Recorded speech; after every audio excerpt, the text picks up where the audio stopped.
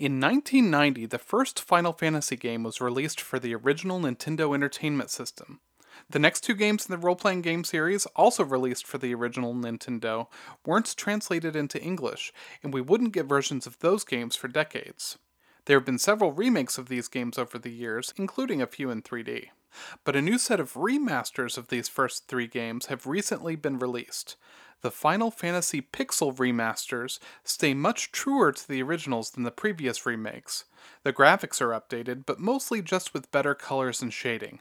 The artwork is all fundamentally the same as it was in the original releases.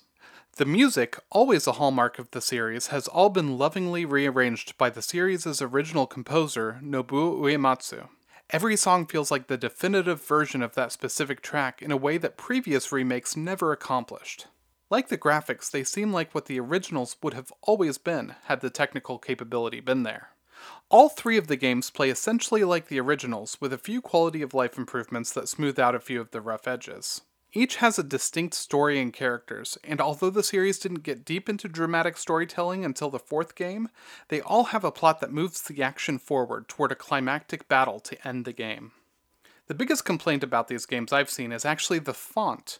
For a game that relies so heavily on reading, the font that was chosen is narrow and hard to read.